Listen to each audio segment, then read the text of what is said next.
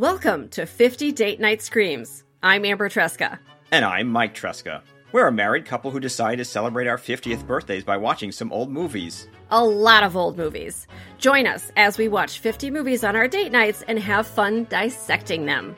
As a bonus, each episode is accompanied by an original character I created and designed for use in your tabletop role-playing games.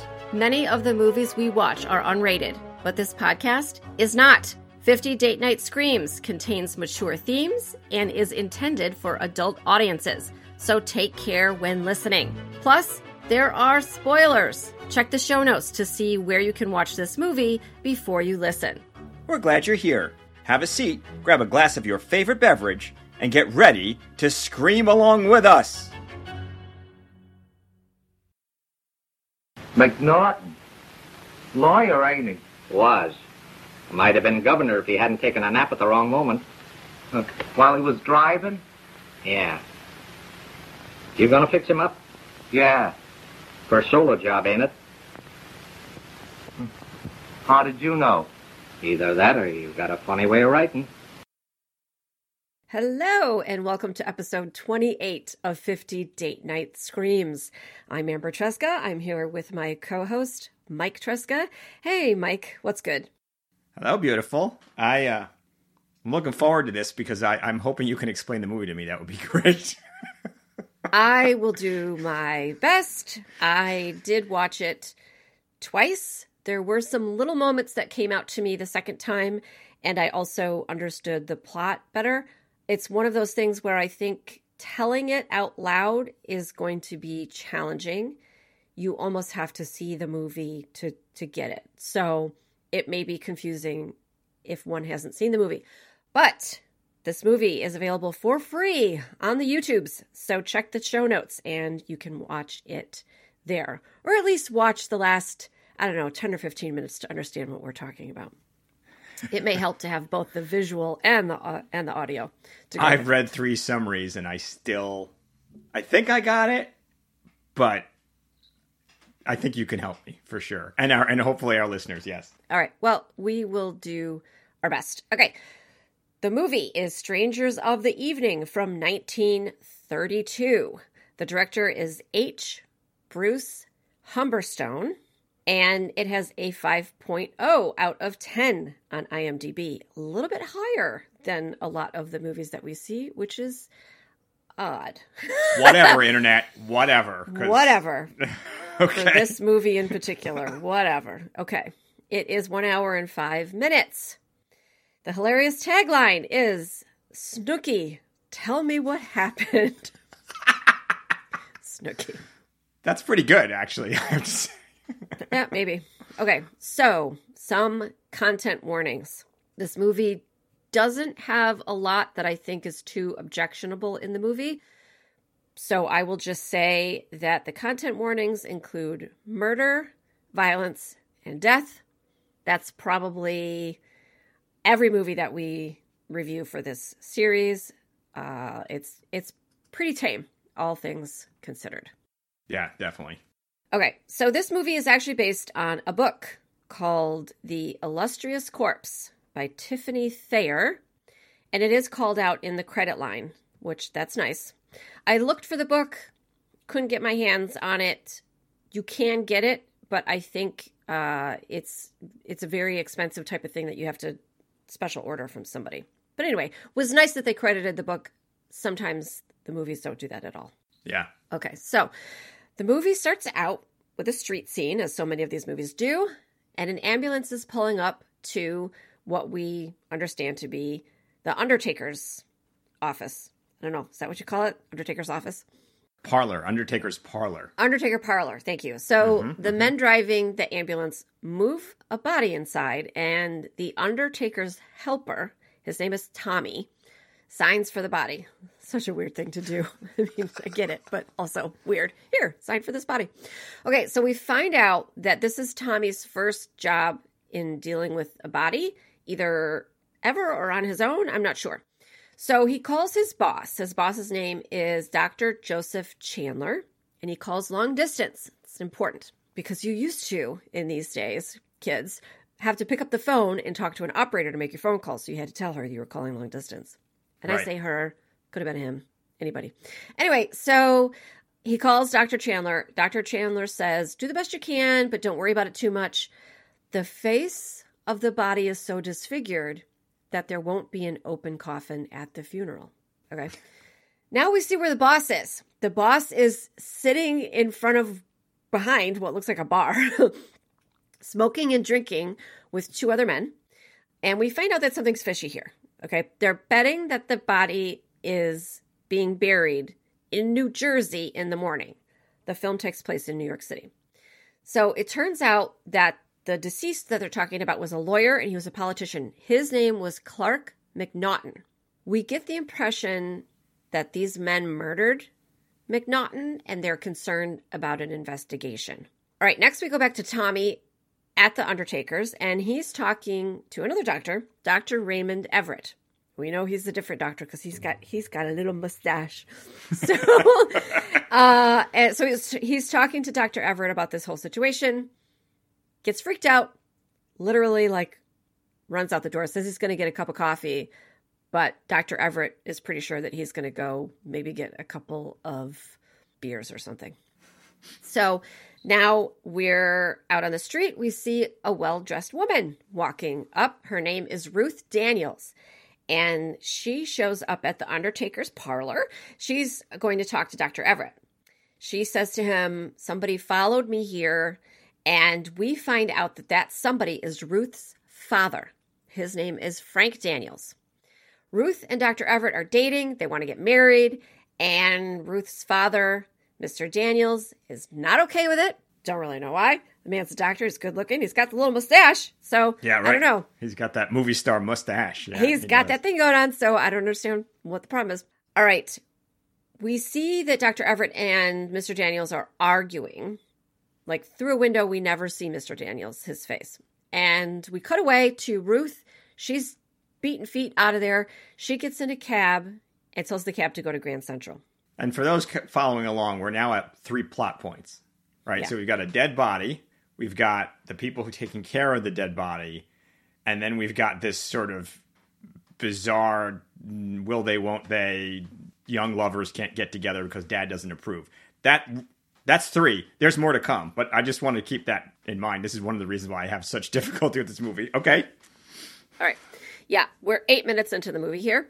So what happens is that Tommy's out on the street smoking a cigarette, and he sees Ruth get in the cab. So that is one of the little moments in this movie where you've got characters crossing one another on the street, which happens a few times, which is an interesting way to handle that very quickly. Characters coming and going, and who sees who coming and going. So we haven't really seen a lot of that in these early talkies. So they got that idea down for this movie, and they use it quite a few times. And it's good you point that out, right? This is 1932. This is an early borderline pre-Hays Code film, which is trying for something. I'm not sure if it succeeds, but it's definitely an early film that's sort of doing some experimental stuff and also taking some elements that are very familiar from the old dark house genre and bringing them. There's no house, but basically it's got a lot of those elements, which we'll talk about. But yeah. All right. So Tommy comes back to the Undertaker's parlor, and this time Dr. Everett takes off. We never see Mr. Daniels. Now, back out in the street, it is, I think it's daytime. It is nighttime. I can't remember. All right, out in the street, we see 2 men. They're passing by the alley outside the Undertaker's, and they find a body. So they're like, well, this is the Undertaker's right here. So they take the body inside, and they tell Tommy, we found this man in the street, and he's been murdered. And so they basically dump the body with Tommy and take off. And we already know that Tommy's freaked out about having to deal with one body. Now he's got 2. All right, so these 2 men are walking down the street. Apparently this is supposed to be some little bit of comic relief. They're bantering back and forth. They decide that they need to go and tell a cop. They don't want to get involved, but they go and grab a cop and they say, we found a man murdered in the street. We took him to the Undertaker's. The Undertaker told us to tell you to go over there. Really convoluted. All right. So the cop goes over there he finds Tommy. Tommy describes what happens, and the cop realizes that he really needs to go and talk to these two dudes more than he needs to talk to Tommy. So he calls his precinct from a payphone on the street and tells them what's going on. Then he tries to go and find the two men again, and then the precinct is going to come and pick up the body. I don't know where they're going to take the body. It's already at the undertaker's, and maybe the coroner? I don't know. Anyway, we see Tommy. He's going about his business. He's in there. He's got the two bodies, and one of the bodies starts to move on the table under the sheet. Tommy says, fuck this, lights out of there. So the cops show up. There's nobody there to explain to them what's going on. They find a body there, and they take it. They did not take the body that they were supposed to take. They just took the one they found. Right. One of the things I love about this film, which is so funny because it's police procedures terrible, everything's terrible, but the characters do act in a way like Tommy, upon apparently being utterly freaked out, literally just exits the scene. And it's so funny how like some of these characters do a thing and they don't tolerate it. They don't go, oh no, I'm scared. They like, he runs for his life and we won't see him for a while. The other thing though is corpses move. They do. They make noises. This is anyone who's... but this was like the legs lifted up or something. Like it was a really big, broad movement. It was not a corpse. But it was entertaining that they was like, oh my God, like there's a zombie and like he just full on is like something supernatural enough that I'm completely, it breaks him, frankly. And he flees. So it is one of those things you're like, especially this whole genre that we've been in where there's a lot of sort of borderline supernatural elements. And the characters sort of tolerate it, but maybe a little scared. He has what can only be described as an outsized reaction. So, sorry, Tommy. Yeah, peace outs. All right, next we see the newspaper, the ubiquitous newspaper front page in these movies that Frank Daniels, remember Frank Daniels? Ruth Daniels' father? Yeah. He's been murdered. And his face was mangled. So... the cops thought that the body I'm going to try to explain this. So I'm starting early, Mike. The cops thought that the body that was at the Undertaker's, which was McNaughton's body, was Daniels. All right. So at this point, the cops think that maybe Daniels was hit by a car, but the whole situation doesn't make sense to them. They're trying to piece it together. It doesn't make any sense where the blood was, where the body was, like all of this. Okay. I don't know how they came to this conclusion that the body was Frank Daniels when we don't know what happened to Frank Daniels. His daughter pieced out of there. She would not have even known that he was missing. And this all took place very quickly within like 12 hours. No matter what, there's always one body unaccounted for, right? So I get there's sort of this musical chairs with the corpses as to which one is which. But there's always one that's not accounted for in theory. So it's always interesting because to your point, like at some point somebody has to make a leap of faith or an accident or a incorrect assumption for this to work at all. Because there's always one dead body that they know, presumably, I guess if you don't know McNaughton's dead. No, they knew he was dead. They did know he's dead. So then like to your point, like there's always somebody missing a body. But the central conceit of this entire movie is that somebody confuses things. So I guess we just have to go with it. But this is part of the confusion because you're just like, I don't understand how everybody's okay with, we're at 2 deaths, 1 corpse. The math doesn't add up and people should be asking questions and they sort of just go right into the confusing circle of, and this gets worse. It doesn't get better. But anyway. Yeah. 100%. All right. By the way, we're 15 minutes into the movie. All right. So now we see Dr. Chandler on the phone again. It turns out him and his cohorts were passing off the body of a man called Jack Lee as McNaughton. They meant to bury Lee in place of McNaughton. But what they wound up doing was actually burying McNaughton's actual body. Nobody opened the coffin at the funeral to check, so they're hoping they're in the clear. All right. Now, here, Mike's raising his hand, which you can't see because this is a podcast, because he has questions. All right. And my question here, I don't know if it aligns with whatever question you're going to ask, Mike, is where was McNaughton's real body during all of this? It was not at the Undertaker's. We now understand that the body that was there was Jack Lee. which we don't know him. Right. So I'm like, who the hell is Jack Lee? I don't understand. At least I got Naughton being a politician and a lawyer. I think we wrote in the notes, right? I get that. Yeah. Who's Jack Lee?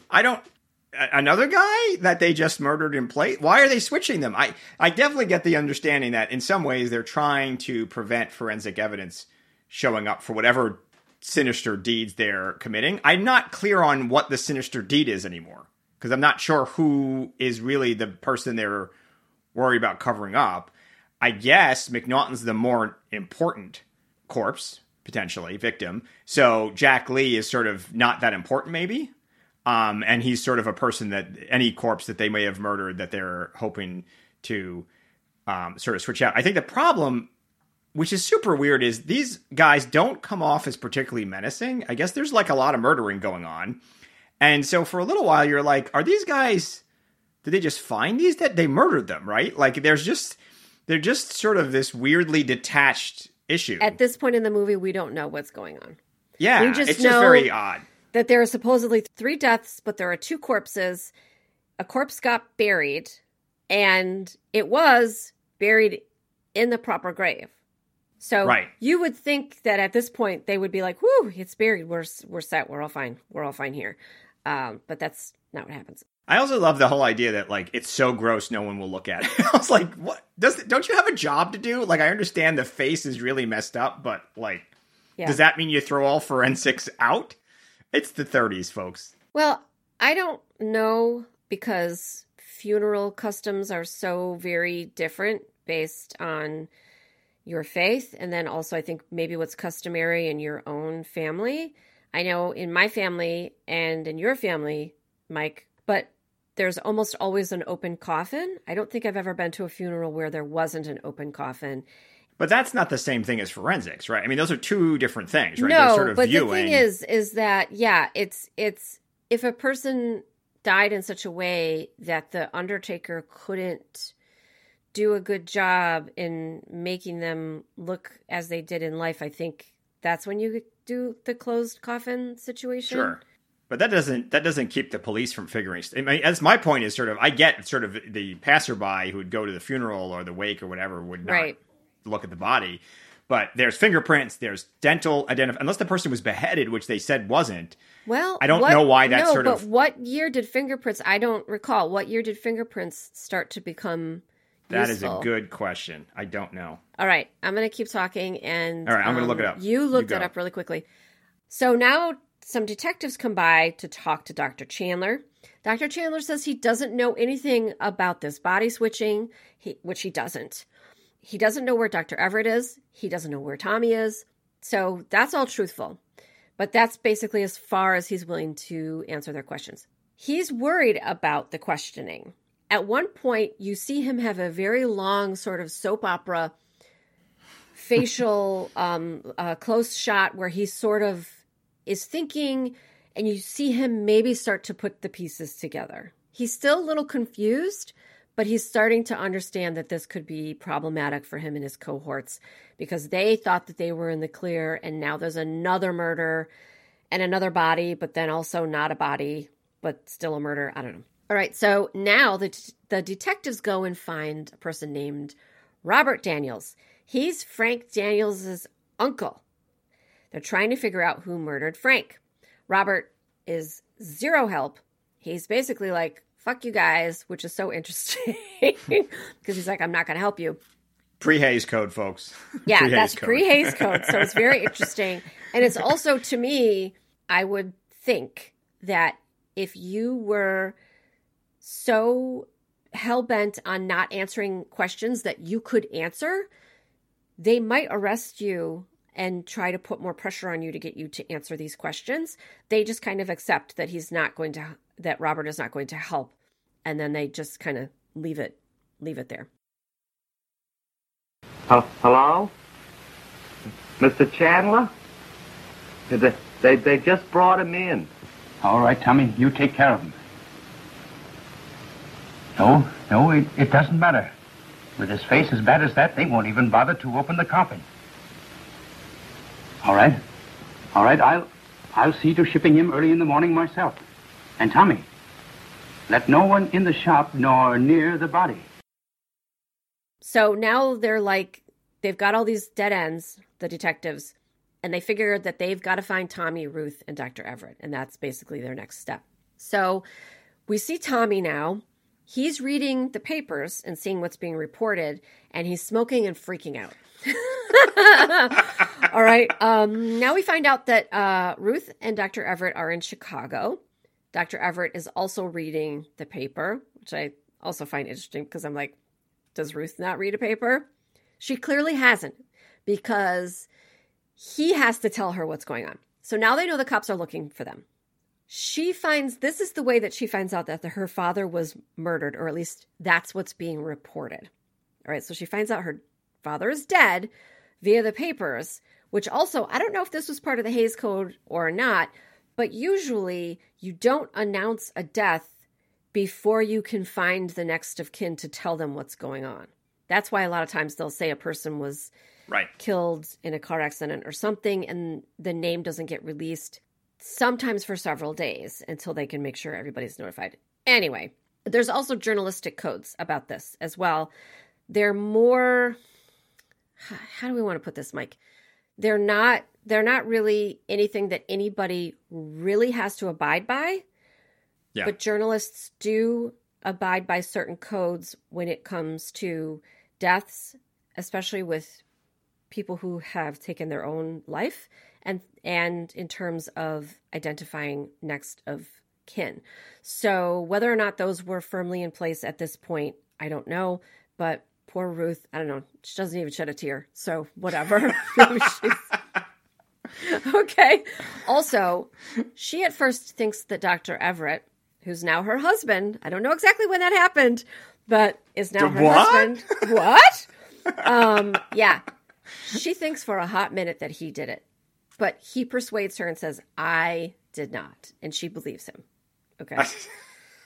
All right. Why? So why did that happen? I don't know. I think what's his motivation? Like, was it because he didn't want him to marry, so he murdered her father? He had means and he had motive. Okay. And they lit out of New York. Ruth never saw. The last she knew, her father and her husband were fighting, arguing. Right. And actually, Dr. Everett, I don't know if she was there to hear this or not. Or Frank says something like, "Get your hands off me." Okay. So it did get it. Yeah, it did get to be more than you would like it to be between your father and your husband, or your husband to be. All right. So now the cops are annoyed, and we see that a man comes in off the street into the precinct. Okay. There's a lot of supposed comic relief here with this. This man doesn't know who he is, but he says there's been a murder in the alley outside the Undertaker's. Oh, God. Are we up to like fifth plot point? Okay. Yes. So this man clearly has amnesia. He's not able to tell a lot, but he's able to give an address as to where he's been staying, and he's been staying with a woman named Sybil. So the cops decide to go and grab her.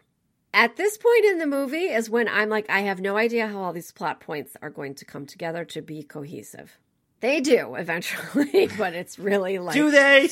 It's too much going on and not in a good way. Okay. Now at this point, they think this man who wandered in, who has amnesia, they think that he's the one who killed Frank Daniels, the body that they have of the face that's mangled. Don't know how they identified it as Frank Daniels. And they're questioning him. They bring Sybil in. They're questioning Sybil. Sybil says there's no way that this man, whom I found on the street and brought in and took care of, killed anyone. And they decide to start calling this man Richard Rowe. She says he's too gentle. She found him in the street. He was naked except for a raincoat. Nice. Sounds like the beginning of a different kind of movie. All right. And maybe it was. Wish. We don't know what went on in Sybil's house. Well, she calls him Snooky. So she's calling him Snooky. All right. We see that's Sybil, the hilarious tagline. Snooky. Yes. We see Sybil go and get some bail money to get Richard out of jail because they're holding him on what charge? I don't know. During the questioning, they're questioning Richard Rowe / Snooky, and you get the impression that it's supposed to be a who's on first kind of situation. It's supposed to be funny. I don't think modern audiences would necessarily find that very, like, it's not laugh out loud hilarious. Once again, I wish I knew what it was like in the theater at the time when this movie originally aired. There is nothing in this film that is nearly as funny as I think it really hopes to be to modern audiences, unfortunately. Not one. There's nothing. Like, nothing is funny. There's a lot of, like, attempts, and there's a lot of silliness, but it's not funny. Not once. All right. I didn't write down a time stamp for right here, but we might be about half hour into the movie. And somewhere in here, by the way, isn't there a scene where sort of the prosecutor is like, why aren't you putting all the cops on here? And he's like, I've got cops everywhere. Or is that later in the film? Because I know that one of the reasons the police start getting sort of drastically erratic is they're getting a lot of pressure because they don't seem to be able to keep track of any of these corpses or figure stuff out. And there's kind of this ratcheting up, our favorite, DA kind of screaming at the cops and who are like, what do you want me to do? And they're like, you better make an arrest kind of thing. So I think that was going on in the background. I don't remember if that happens later or during this point, but I feel like that's what causes some of this. Yeah, so thanks for reading the notes, Mike, because that does happen later. It is in the notes. All right, so let's continue at the current timestamp. Okay. All right, Dr. Everett comes back to the Undertaker's office, and he talks to Dr. Chandler. Dr. Everett sees some bloody clothes in Dr. Chandler's office. I really don't know. You're an Undertaker. Couldn't you have gotten rid of those things? I don't know what's going on. Chandler threatens Everett at this point and says, you need to forget about what you saw here. Okie dokie. Everett leaves. We see Chandler put on his hat. Then we see the shadow in the street of someone hit Everett over the head in the alley. So another small moment of a type of a scene that I think we're used to as modern audiences of seeing. The shadow situation that you can tell what's going on, but you don't know who's doing it. Just a small, interesting point that I wanted to note that these films are they're not throwaways. They are doing some pretty great things, even if we find the plots inscrutable in some ways. Okay. So guess what happens now? Those same two dudes from earlier, remember they found the body that wasn't a body? They find Dr. Everett and they help him up. And Dr. Everett says something like, I don't know what happened. And they're like, are you all right? And he's like, I'm all right. Hey, let's go to a speakeasy. So kind of funny. All right. So I know that's what I do when I've been mugged, is go and have a drink with two people that I don't know who may have been the people who mugged me. Okay. Right. Who's to say? Who's to say?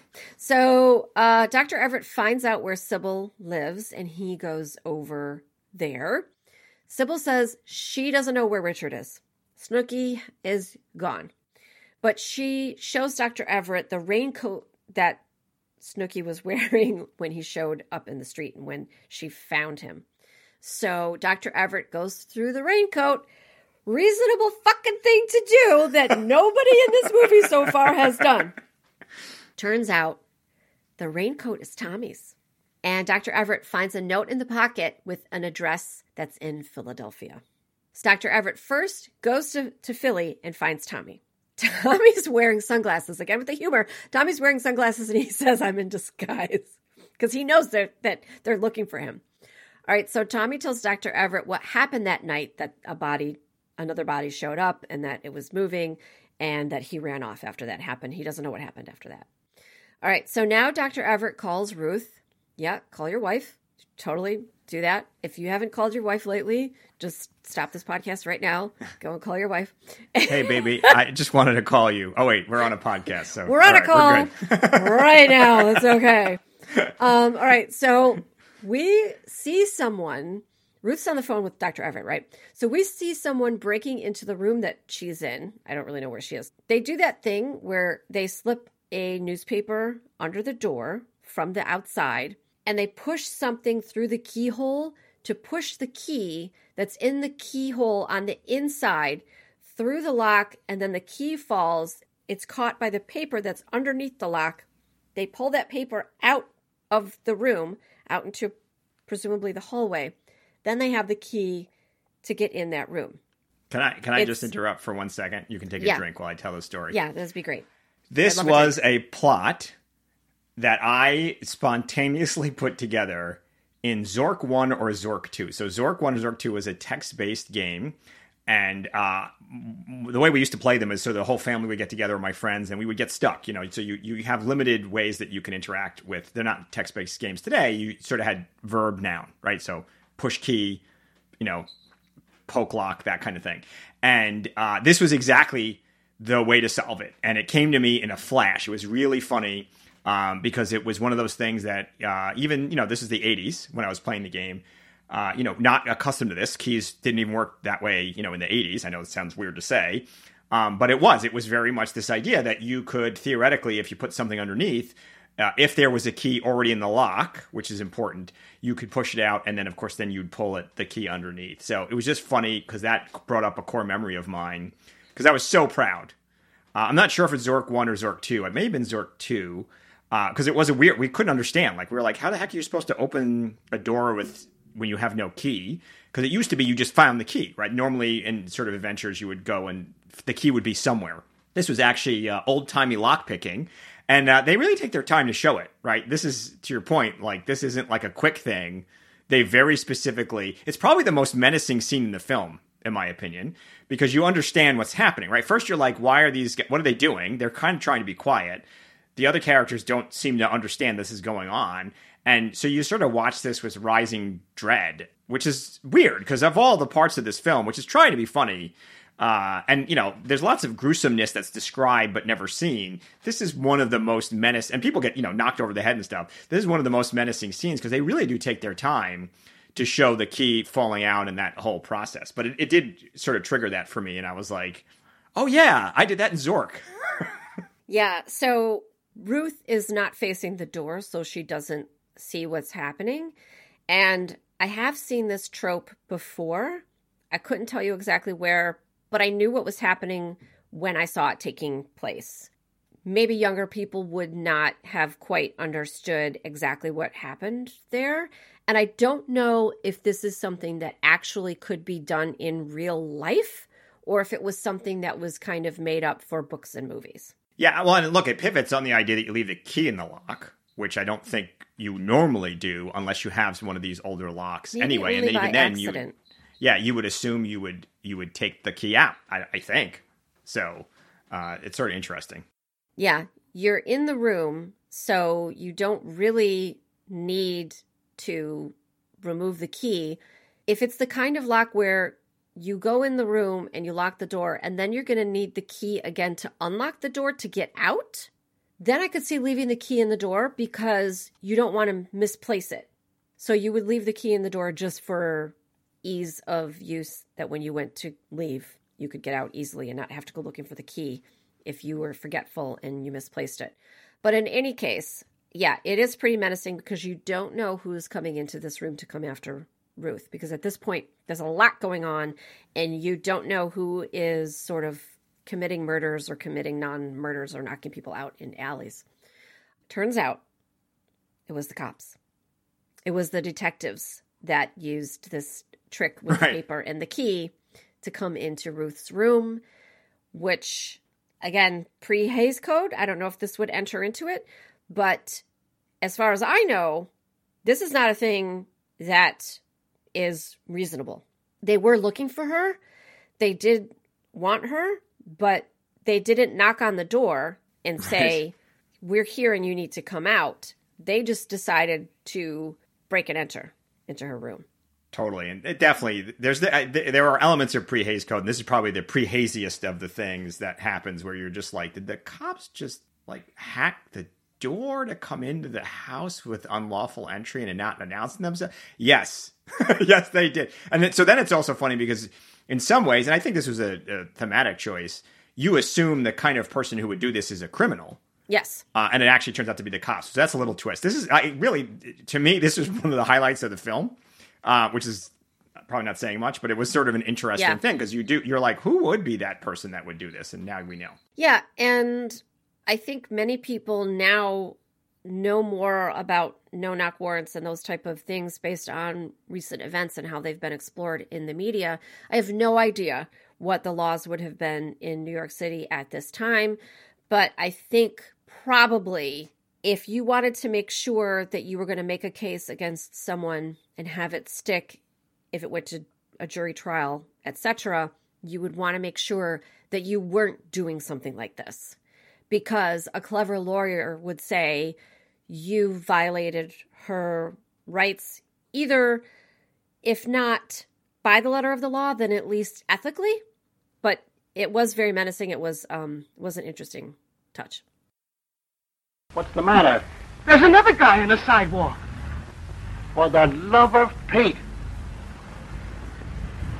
He ain't dead. This street ain't healthy. Wait a minute. Oh, come on, let's get out of here. But we can't leave a guy what's alive. The last time you said we couldn't leave a guy what's dead, and we nearly got in Dutch then. Now, Tommy and Dr. Everett go back to the city, and this is where the DA gets involved. Charles E. Frisbee, the DA. I don't know why I put his name in the notes because it doesn't really matter. So Frisbee's pissed off. He says there's an election coming. There's all these unsolved murders.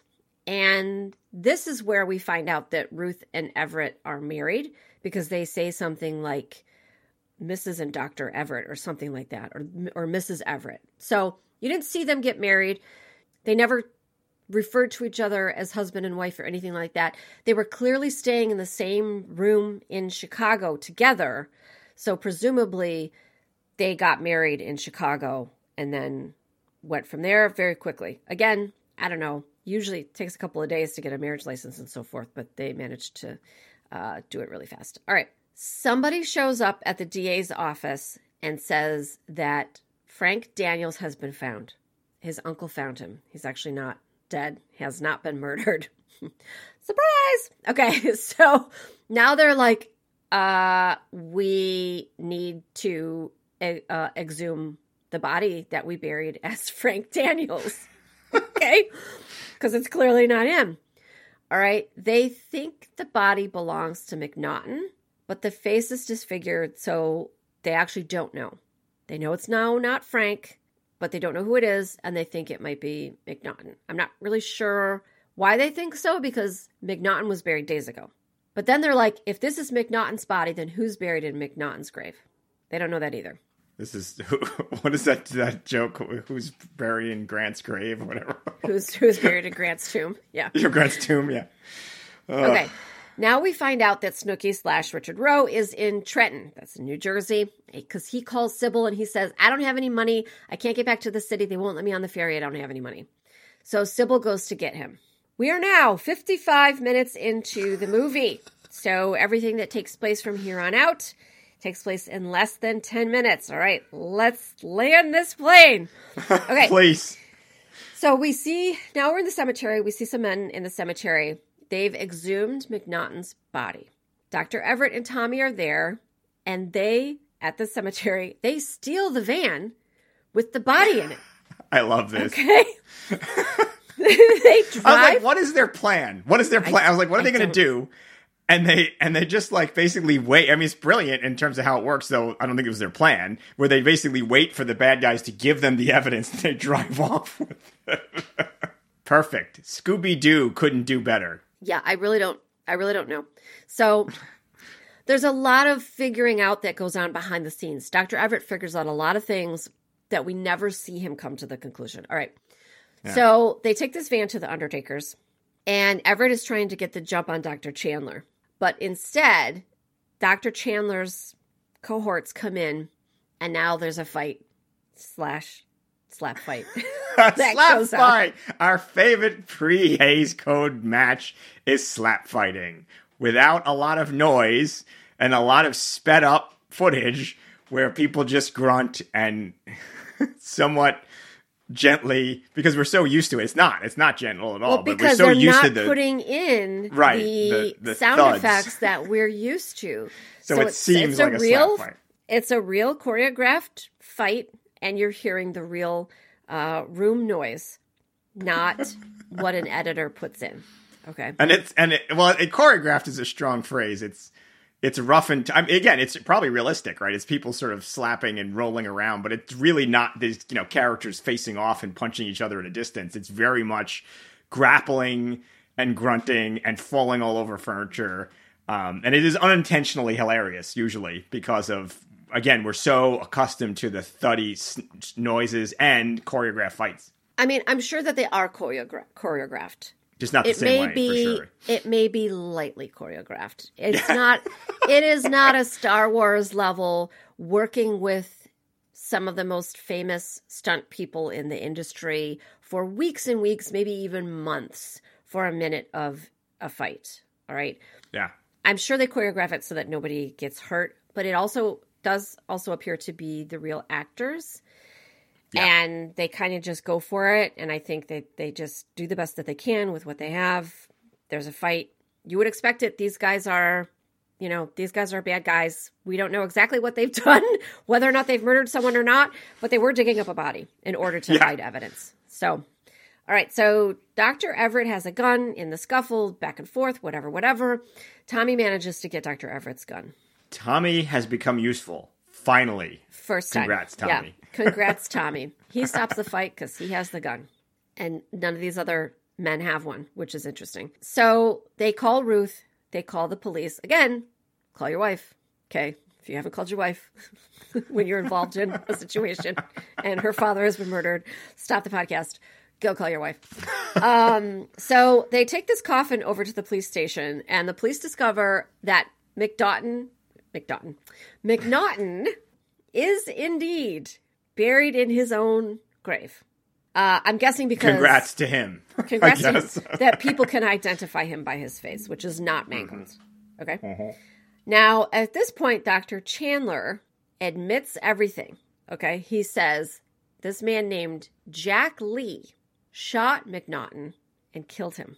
Jack Lee freaked out after this happened because McNaughton was a person of some high regard. So he freaked out and ran into traffic. He was hit by a car. His face was disfigured during that accident, and he was also killed. Okay. Dr. Chandler was trying to avoid a scandal coming out about this situation because apparently there was some gambling going on. And so he tried to bury Jack Lee as McNaughton. But the police took Lee's body by mistake. And so they had to bury McNaughton in his own vault. It was Jack Lee's body that they thought was Frank Daniels with the mangled face. Okay. We got it? So, are we all clear? No, not at all. All right. So wait a minute. So the identities of these people matter. So Jack Lee is sort of a hitman? Is that? No. It was an accident. They were fighting over something. Oh, right. And McNaughton was a lawyer and a politician, and he may have been consorting with people that it would have been a scandal had it gotten out. So McNaughton is the sort of problem, right? Because I guess of who he is politically and a lawyer, he's the embarrassing death in this. Yes. They were trying to obfuscate how he died. All right. They didn't want anyone to know that he'd been murdered by Jack Lee. Right. Jack Lee was killed in an accident. So to me, there may have been some questions as to why people were at the place that they were at and what they were doing there. But you had a person who murdered another person, and then that person ended up dead. Nobody else would have been implicated in that situation. So to me, better that you admit, yeah, we're running an underground gambling ring. Oopsie. Try to make it stick rather than the murder situation. Right. Like, to me, be upfront about the murder situation and then try to put that on the DA to make other charges against you. But that's not what they did. Yeah. They were just it just seemed like it made everything worse. Made everything worse. I really don't.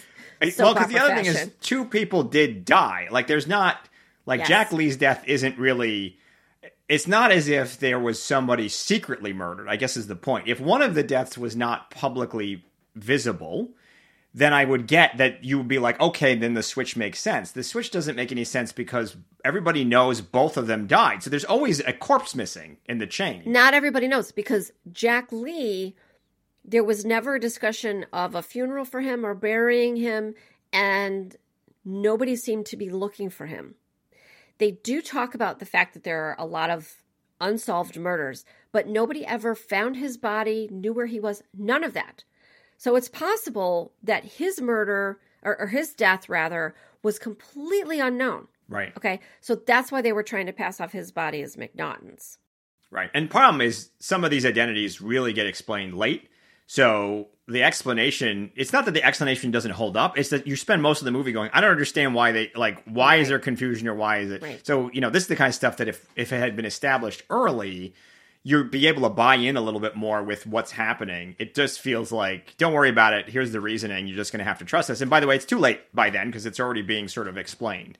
But okay. All right. I thank you. I think I understand better. Okay. Well, I mean, the situation was that they were trying to cover up one crime with many more crimes. With another, with multiple crimes. It just seems like it spiraled out of control, essentially. And I think what the movie was trying to do was make it into a thriller whodunit, but so much was left out that, we needed this exposition at the end to understand. Yeah. It just wasn't all laid out. I think the movie would have been better played had we understood about the connection between Jack Lee and McNaughton from the beginning. There still would have been a lot of unknowns going on, but you would have understood the body switching situation better because I had to watch it twice to understand. Yeah. At that time, did you go to see a movie more than once? I don't even know. I can't imagine. I don't know. Take him out and book him for a bag. Have we got to get a name for it? Give him one. Yeah. You're Richard Roll. Am I? Richard Roll. Gee, ain't that swell? A name I can remember. Say, thanks. So what happens now, remember, they're all standing around in the police station, by the way, with a coffin open with a body in it that has been buried. You can't see it. It's just open, right? The coffin is open see it, where the face would be. So you're facing the coffin and seeing the lid open. You're not seeing anything inside the coffin. But what I'm trying to say is that they brought a coffin that was in a vault containing a body for several days inside into their precinct in order to look at it. Yep. I don't know how they normally do it. I would think at perhaps the morgue or the coroners or the undertakers, or if it's the X-Files, you do it outside graveside. Okay, you don't bring this body inside because it probably smells. Even with embalming and all of that, it's probably still not great. In addition, again, it's 1932. I don't know the laws. Usually you have to go through a lot, which I learned from the X-Files, to get a body exhumed. You can't just, if you were, for instance, Mike, to die, and we buried you, and then somebody wanted to exhume the body, were I still living, I presume that somebody would have to go through me to get to you. Okay? Yeah. Unless there were really compelling reasons not to, but that would take time. There would be a judge involved, etc. All right. By the way, so I did the math while I did the research. Dental and fingerprint forensics were both early 1900s. So they absolutely had the ability to do that. Whether or not they did and it was commonplace is probably a broader question. But yeah, they had the ability to fingerprint. They had the ability to use dental if they wanted to. But again, this is pre-Hays Code, and I think there was less concern about making the police look competent. So that is not a concern. Let's just put it that way. Right. And also, I say just because these things were in existence doesn't mean that they were accessible or in use. Right. Just because it's available doesn't mean it's accessible, I guess is what I'm saying. And if those things were in use, it would have made this movie completely, you would not be able Very short film. Yeah. The same way it's kind of like, drop your phone down a well or you're out in the middle of the woods and there's no cell service, and that's how they get away with horror movies today. Let me set the scene again because it's complicated. All right, everybody's standing around in the precinct with this body, coffin. Just then, Richard Rowe / Snooki and Sybil walk in. And Ruth goes, "Holy shit, that's my dad, Frank Daniels." Okay?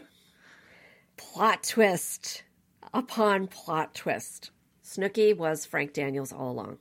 And this is one of those things that if the characters had been in the same room, it would immediately been resolved. This had happened with another movie we watched where it's so interesting, where once the characters are in the same room, the end. But because the plot keeps them from seeing each other, you don't get that resolution. It's always so sort of funny. But yes, to your point, like, oh, if they had only looked at each other once, then I would have solved the Well, half if of the Ruth confusion. and Dr. Everett hadn't skipped town. Right. All right, Frank still doesn't remember anything. And now the movie ends, as many of these movies do, because the one couple is already married, so we can't, that's already said and done. We can't pin our hopes on that. It does look like... Can't pin it on the hot couple. Can't pin it on that. To go with the, yeah, the we spare have to couple. go with Frank and Sybil, who are apparently going to get married, which makes a lot of sense. Sure. Let's marry a person who doesn't remember who they are or whatever, can make decisions, and let's leave that by the wayside. So now the movie ends with the last little scene, which is the phone rings. Remember, they're in the police precinct, and someone is calling to report another body in an alley on 52nd Street. The end. It's a dangerous place to be, 52nd Street. I quite like it today. Maybe then it was terrible. Now we know why it had to be in the police station, so they could set up that joke. Correct. Because that was the joke. The Correct. punchline. Okay, so there's a few things that we don't understand. Just a few? Well, I'm gonna name one, and let me see if you have any more. Who hit Frank on the head? We don't know who There's did that. two sort of henchmen run by the main villain, right? There are two henchmen sort of running around. At least there are more, I think, than that. So I sort of blame everything Dr. on them. Chandler. But Yeah. So Chandler's but minions. What possible reason would they have had? Dr. Everett had motive, means, and opportunity. So if he didn't hit Frank on the head, who did? Also, are we to presume that Dr. Chandler hit Dr. Everett on the head? I think so.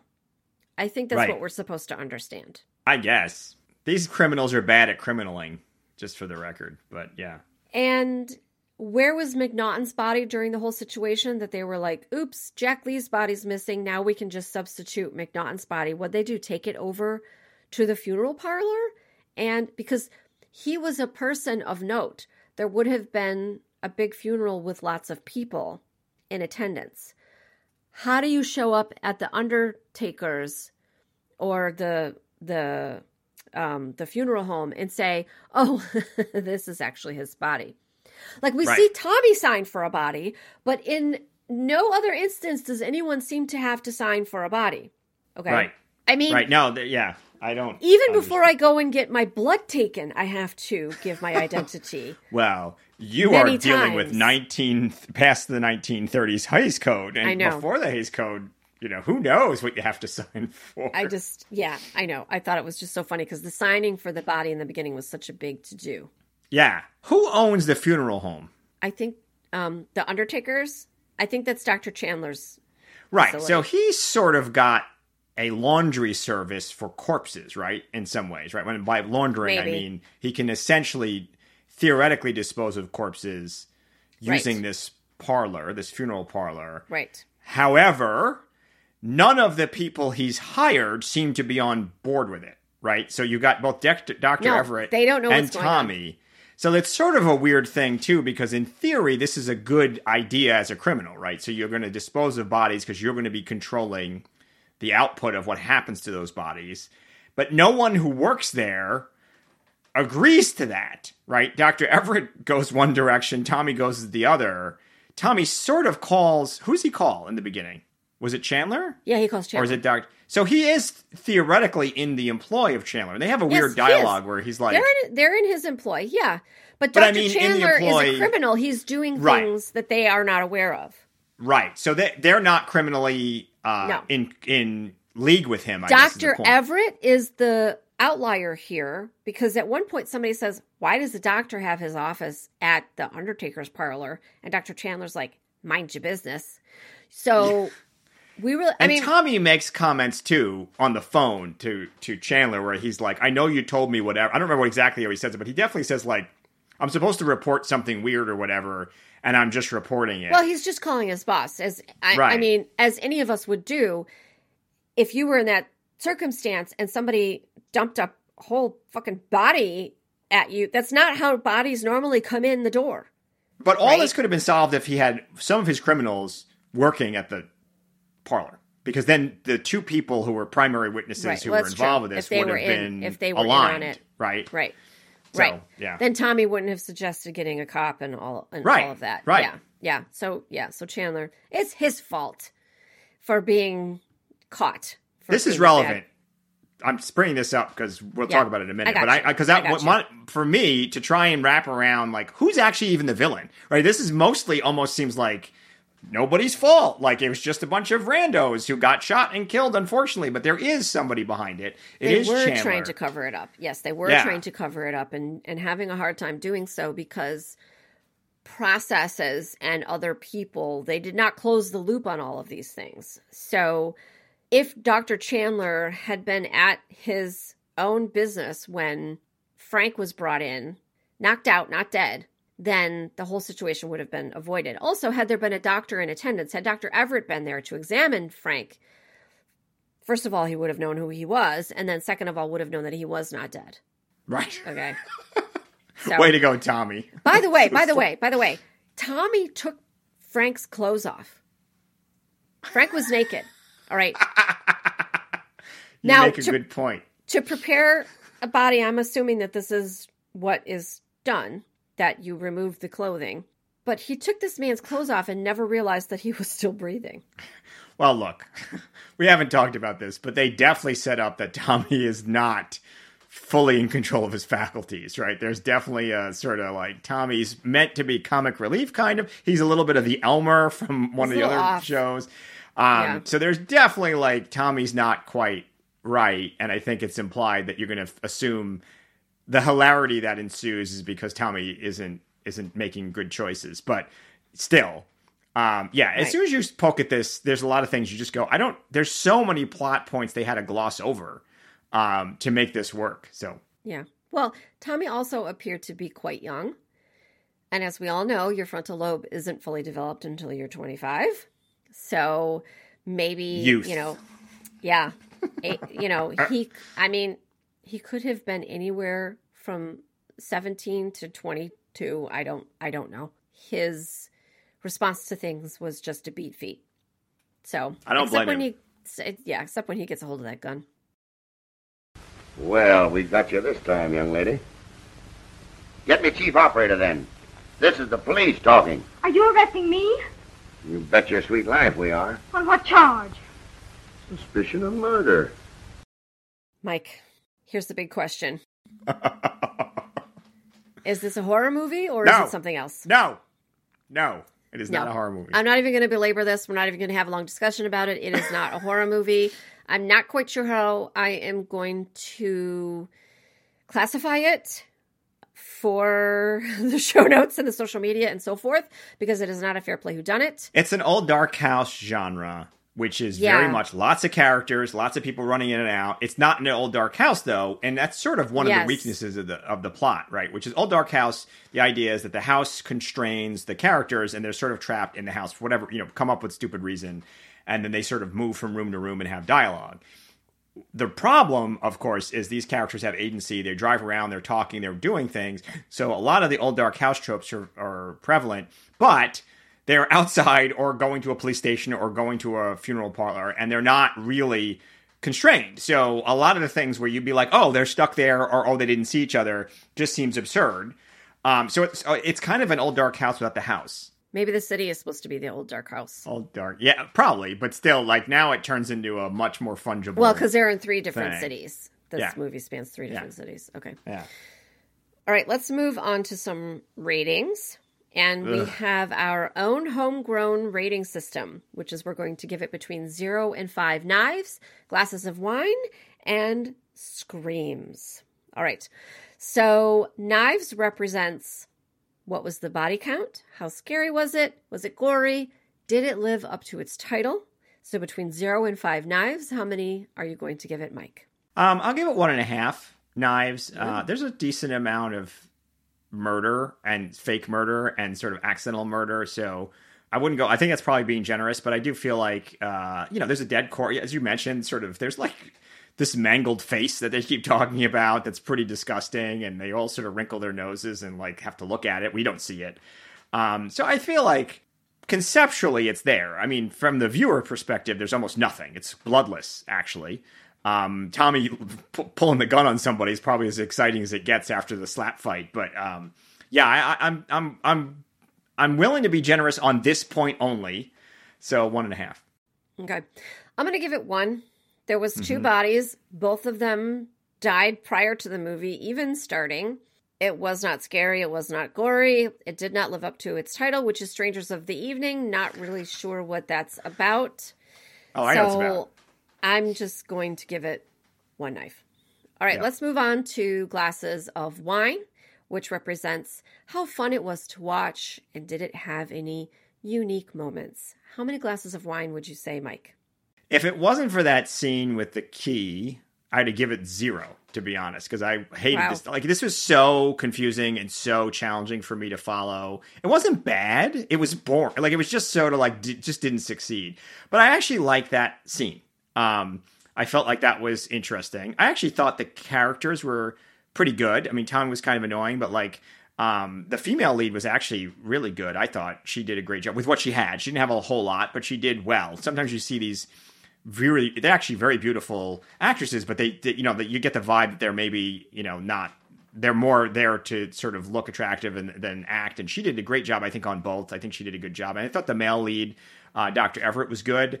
Actually, everybody sort of acted their little hearts out, but it just wasn't fun to watch. It just wasn't for me. So it gets 1. I'm going to give it 2 glasses of wine. And the reason why I'm going to do this, it's not because I actually liked the movie.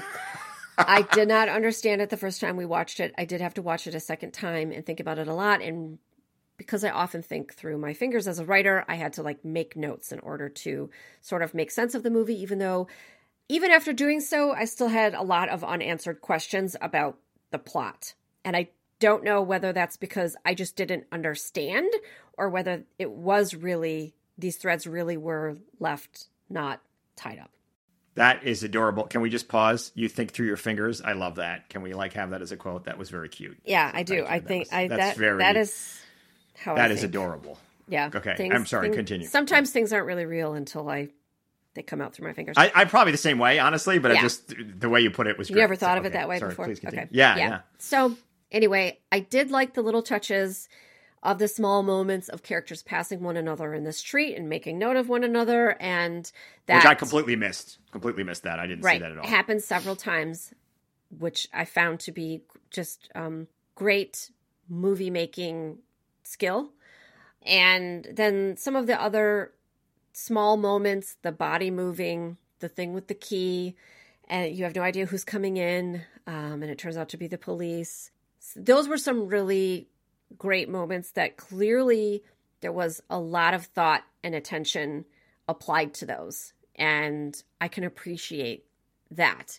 Because you had to watch it twice, and maybe, I don't know, I can't find this quote.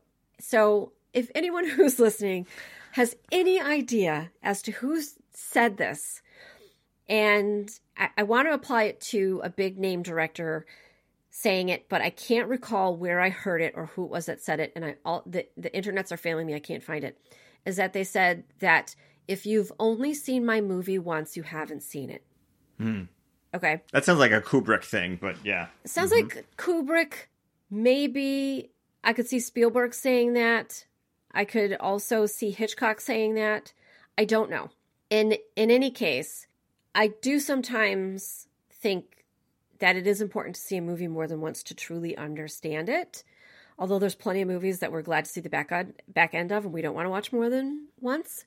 I had a better appreciation upon the second viewing. Now, in the 30s, when this movie came out, did people go and see a movie more than once? Did you sit through the first showing and then the second showing of the day? Was this common to do so that you could have something this inscrutable and have people and assume that people were going to view it more than once? And there's modern movies that are like this as well, that the first time you see it, you leave the theater going, what did I just see? And if you are that interested, you will go back and see it again. I find that probably most people are willing to leave it behind and not watch it again. To me, it bothers me if I watch a movie and I can't understand it. So I will go back and watch it again. And there are a lot of modern sci-fi movies that are like that, or thrillers. Anyway, that's my very long explanation as to why I'm giving it 2 glasses of wine, because this rating system was designed. I'm making it sound like we really had like we did focus groups on this. Was designed so that the ratings were independent of one another, so that the different facets of the movie making experience were represented well here. And that's my story, and I'm sticking to it. I think the rating system's held up pretty good, all things considered. I think it really has. I think it really has. By the way, AI says Bruce Lee said that. That's what AI says. So I don't know if that was Bruce Lee said that? Yeah, I can't confirm that. That's what ChatGPT said. So we'll have to check other sources. Oh my gosh. I know I heard it. I have been unable to source the quote in I'm not sure if I'm years believing this, that I've but been looking. I don't believe it, because that fucking thing hallucinates. All right, let's move on to Screams. And Screams is an overall rating, and it is independent of Knives and glasses of wine. How many Screams are you going to give this movie, Mike? You kind of convinced me. I think I was ready to go 1, but I feel like, you made some compelling arguments that there's some artistry here, right? So as much as I don't necessarily like the film, I also have to put in the context of, this is where I usually tend to get a little bit more generous, because, enjoying a film is different from appreciating the film. That's one of the reasons we have these 3 axes, right? So it's like, first of all, it's a horror podcast. Is it scary? That's the first thing. Second thing is, did we enjoy it? Not really. I didn't. But I'm willing to sort of give it the 1.5. I think I would have gone down to 1 normally, but I'll go at 1.5. I'll stick with that. Because there was some real work put into this. I don't know that it was successful. And to your point, it's difficult to put in the context of, like you said, would you go back? Was it meant to be seen multiple times? I don't know. But for me, I actually learned more, you and I talking about this, and I've watched it several times to make my character, which we'll discuss, and I still was foggy on actually the execution. Actually, watching the film is more confusing than reading the summary. Yeah, 1.5. Yeah, I'm going to give it 1. Wow. I'm going to give it 1 Scream. I cannot get on board with how inscrutable this script was really difficult. And it was included in what is supposed to be a horror anthology, and it did not live up to, I can't think of any measure, any facet of horror movies that this movie actually had in common with it. So it doesn't make any sense for all of those reasons. It was too difficult to understand what was going on. There were too many plot threads. The female characters they did a great job, but the Ruth character, played by Zazie Pitts, who we haven't even really discussed yet. Yeah. Who was apparently, and I'm saying this, I didn't know it, Mike looked this up, Zazie Pitts was apparently the inspiration for Olive Oil. Mm-hmm. If you've watched the movie, you will make that connection yourself, perhaps even independently of my saying so. And she was a very well-known actress, worked a lot, and was known as a comedic actress. However, the character was annoying, as Olive Oil is kind of annoying in that way. The Ruth character, well-dressed, good-looking, did what she was supposed to do. She could have done more. Dr. Everett sort of leaves her behind while he goes and solves what's going on. And she's left to be sort of picked up by the police. So there wasn't a lot there from a sort of a feminist perspective either. So there wasn't a lot of redeeming things in it for me. And then also at the end, I don't know how a person who is experiencing a medical event, amnesia, could consent to whatever was going on in Sybil's house that we don't know, and get married. Yeah. So we didn't even scratch the surface of consent on his side, man. No. But yeah. No. So all of that bad. So 1 Scream for me. Okay. Now I'm like, oh, I went up and you went down, but it's okay.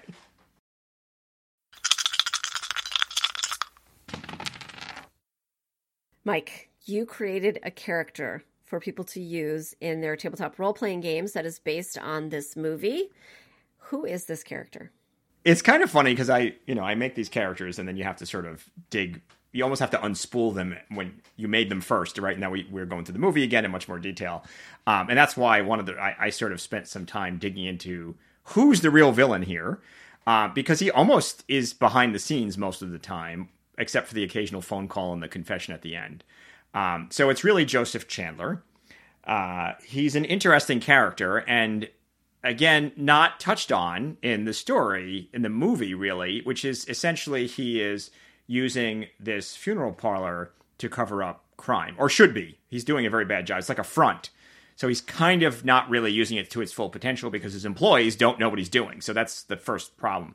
But he has some minions who he can certainly use to cause trouble.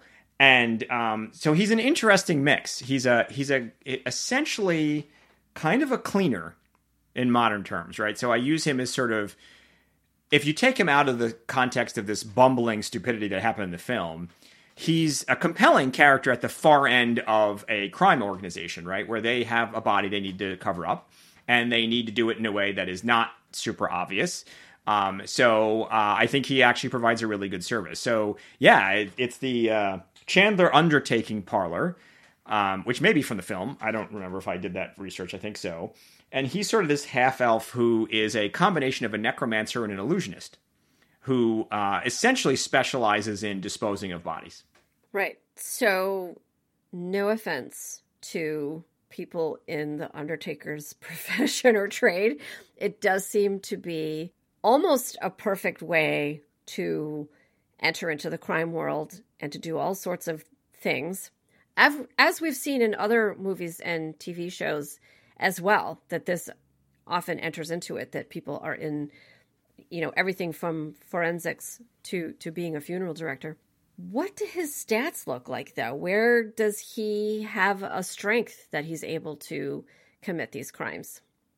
Yeah, so he's a wizard, and as a result of a wizard, he's sort of got, again, this dual specialization of necromancy and illusion. So I actually go through what it would be like to do cover-up of a crime in magical terms. So in Dungeons & Dragons, you have spells, so there's actually a structure to work with, right? So you can say, okay, so there's certain divination spells. He'll use Arcane Eye, Clairvoyance, and Locate Object to find the corpse, right? So if you hire him, he's now going to find where the body is, right? So he does that. And once he's got his target, he's got to get there. So that's your Dimension Door. He's using Invisibility, Knock, which opens doors, and Misty Step, which lets you teleport. So now he's got his ability to transport himself or his minions to get there. And then he's got to cover things up, right? So that's your Darkness spell. That's your hallucinatory terrain, Major Image, Minor Illusion, Phantasmal Force, Private Sanctum, Tiny Hut, and Hallucinatory Terrain. I just said hallucinatory terrain twice. That's the opportunity to sort of cover up the crime scene in the short term. That's just to get started. So then there's the cleanup. And then the cleanup is when he really goes to town, and that's when he uses spells like Disintegrate, Firebolt, which your character is quite familiar with, which is set things on fire, Rope Trick, and Shatter. And that is really to clean up all the evidence and leaving very little material behind. But if he can't do that, obviously then that's where the animations come in, and that's where you take the corpses and sort of walk them out if you need to. And that's where you use Animate Dead and Create Undead to hide them, right, and use them in the parlor. So if you can't clean them up, make them completely disappear, you use this other opportunity to sort of do that. And then you got to clean things up, right? So the other thing is you go in there, you probably mess the place up. So then you got to use Creation, Fabricate. These are all spells that create things. Mending, Prestidigitation, Unseen Servant, and then he teleports down. So it was really an interesting, fun sort of deep dive into what a character like this with magical abilities would be able to perform in a world where spells are, somewhat common. He doesn't have technology, but he does have these sort of spells that, frankly, what's always interesting about this kind of characters is you can, because there is a rule set, so Dungeons & Dragons specifically has a very rigid spell system, you can unravel it. You can figure it out. You can be like, somebody cast this spell to make this work. Some of them have duration, some of them require material components. So he's not perfect, but he is trackable. And I think that's interesting. It makes him an interesting character. So he's not so much usually a plot device, because frankly, this plot was a mess. But he is an interesting add-on to a situation where somebody's trying to cover up a crime. So here's my question about this, though. He has a lot of spells available to him, and that's how he's doing these things. Is there anything that he does practically? Is there anything that he does using scientific methods, or using perhaps people that work with him, work under him to achieve these goals? Or does he use magic for almost everything? No, you're right. So he has Sutherland and Nolan. I think that's taken their names from the story, from the movie. And he has these two guys who are essentially there to they're first of all his muscle, but they're doing the manual labor. So a lot of this is to clean up what they do, right? So as much as he does it himself, he's really they're going in as a team of 3 to clean up, grab the corpses, and move everybody out. And some of these things are not as quick as they sound, right? So Create Undead, I think, takes longer. So even if you say, well, I'm just going to animate the bodies and have them walk out of here, which of course you have to cover up, you can't have witnesses, he's got to do some dirty work. So this is not a clean operation as much as he's a cleaner. It is very much sort of a situation where he does need the help. The other thing that's sort of interesting is he's actually quite dangerous in his parlor. I really doubled down on the idea that he can use those embalmed corpses, because he does a lot of that stuff in the parlor, and he can use it to animate them, to protect him if he needs to. So as much as he's out in the field, if you decide to go after him in his parlor, and again, taking inspiration from the fact that the body moved, we knew that was a person who wasn't dead, he can actually make the corpses either terrify people or actually move a little bit, not fully animated, to sort of defend him. So he's kind of a fun guy. I kind of, this is one of those things I always surprise myself, because you start out and you're like, I don't know what I'm going to do with this. And by the end of it, you're like, I kind of like this guy as a villain. He's again, middle management for sure, but he's pretty flexible, and he's interesting because he sort of is the character that shows up to other crimes. He's not the one who commits them. He's the one who sort of gets pulled in after the fact. And he's probably the kind of character you potentially could see, protagonists or heroes encounter, because he's the one after the perfect crime's been committed to that comes into conflict. So he's not perfect. The magic is not foolproof, and he does have to get his hands dirty with his men for that reason. Mm-hmm. All right. So not having a good understanding of sort of the Undertaker trade, I imagine that it only shows up in certain places, that depending on the campaign that you're playing, it could be that when someone dies, their family just buries them, and there's not a lot of oversight or structure that goes on there. So what kind of societies, what kind of places would this character be most at home at? Yeah, you make a good point, which is a lot of times, because we translate these characters from modern times, at the earliest, it's sort of a steampunk level technology, right? And you often need a pretty dense urban area. So this is a city villain for sure. Because otherwise, like you said, well, then he just, buried in a grave, nobody's going to look. There's assumption that there's both police or some kind of law enforcement that's going to investigate, that witnesses matter. You can't just intimidate them or pay them off. And that there is a place where he could have his funeral parlor and have it be successful and relevant, right? So it's funny, I didn't mention it. There's a spell that lets you preserve corpses. Instead of embalming, that's what he probably does, and that's good enough. So yeah, he's definitely a city villain, which he needs a pretty strong criminal enterprise that's interested in covering its tracks to be successful. So yeah, he goes hand in hand. He'll be in our villain supplement, which I'll mention in a minute, but he's definitely part of sort of a criminal organization for sure. All right. So to that point, Mike, go ahead and tell us where people can find this and the other characters associated with the other 49 movies in this series as we cover them in 50 Date Night Screams. It's a lot. It's a lot of villains. Yeah, so he is part of the 5e Foes Gothic villains, which includes all 50. Many of them are legendary. They have pretty strong power. He's actually a legendary villain. Not everyone is, but they're all different tiers of legendary villains. And that supplement has all 50 of them. So he's available in there. That's on DriveThruRPG.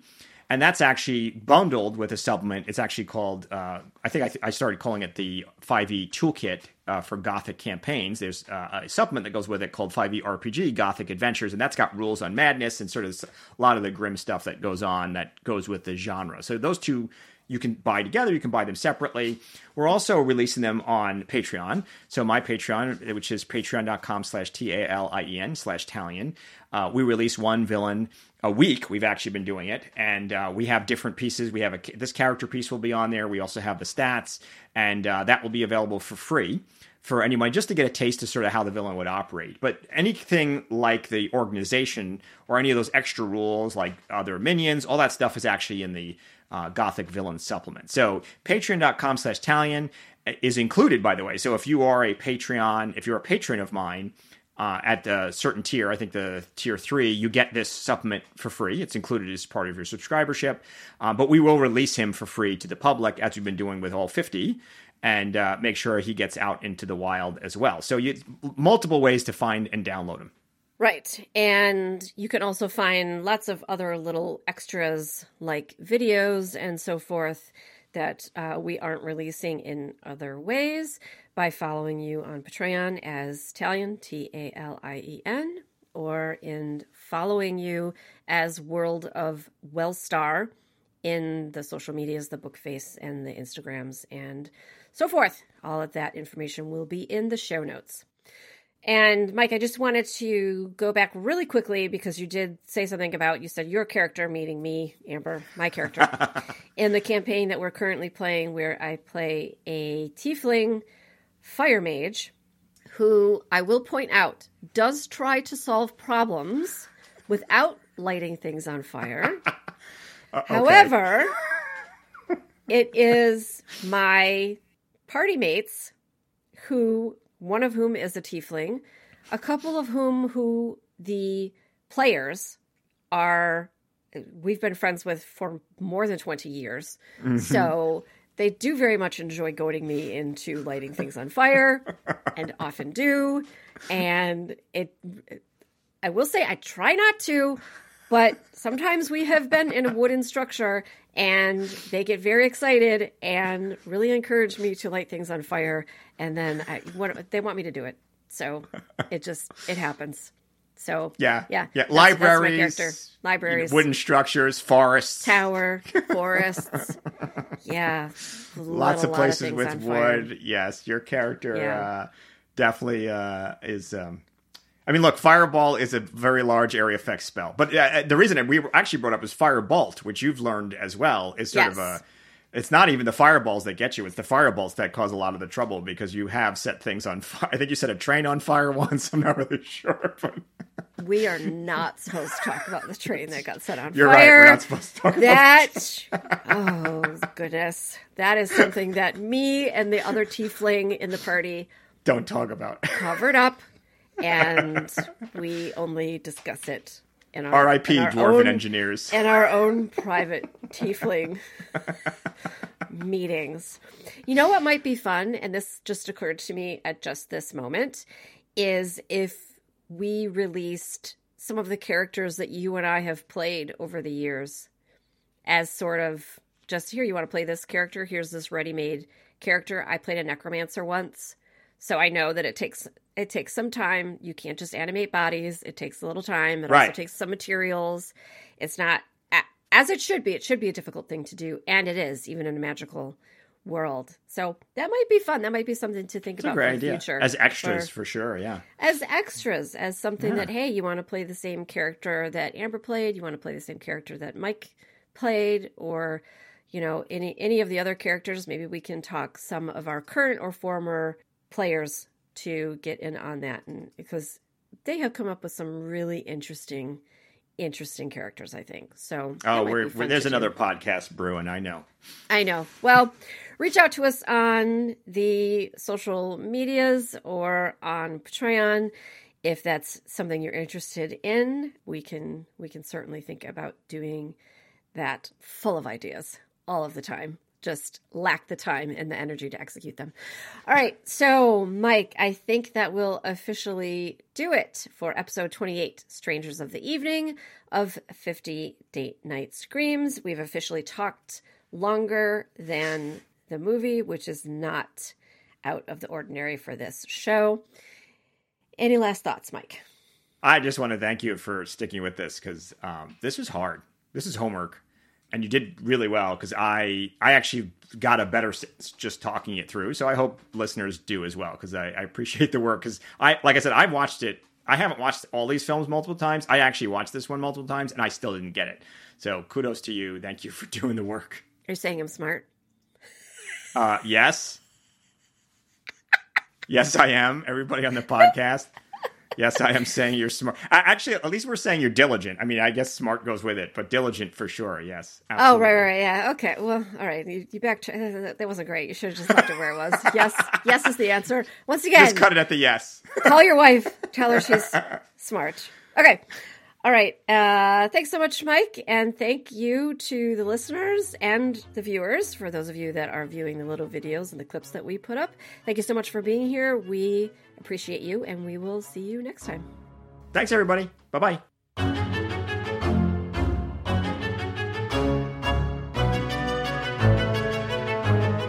Thanks for listening to 50 Date Night Screams. Be sure to check the show notes to learn where you can watch this movie for free. The quality isn't always the best when streaming, so we've also included a link to where you can purchase it. You can also get much more information, including the characters from this and all the 50 Date Night Screams episodes at patreon.com/Talion.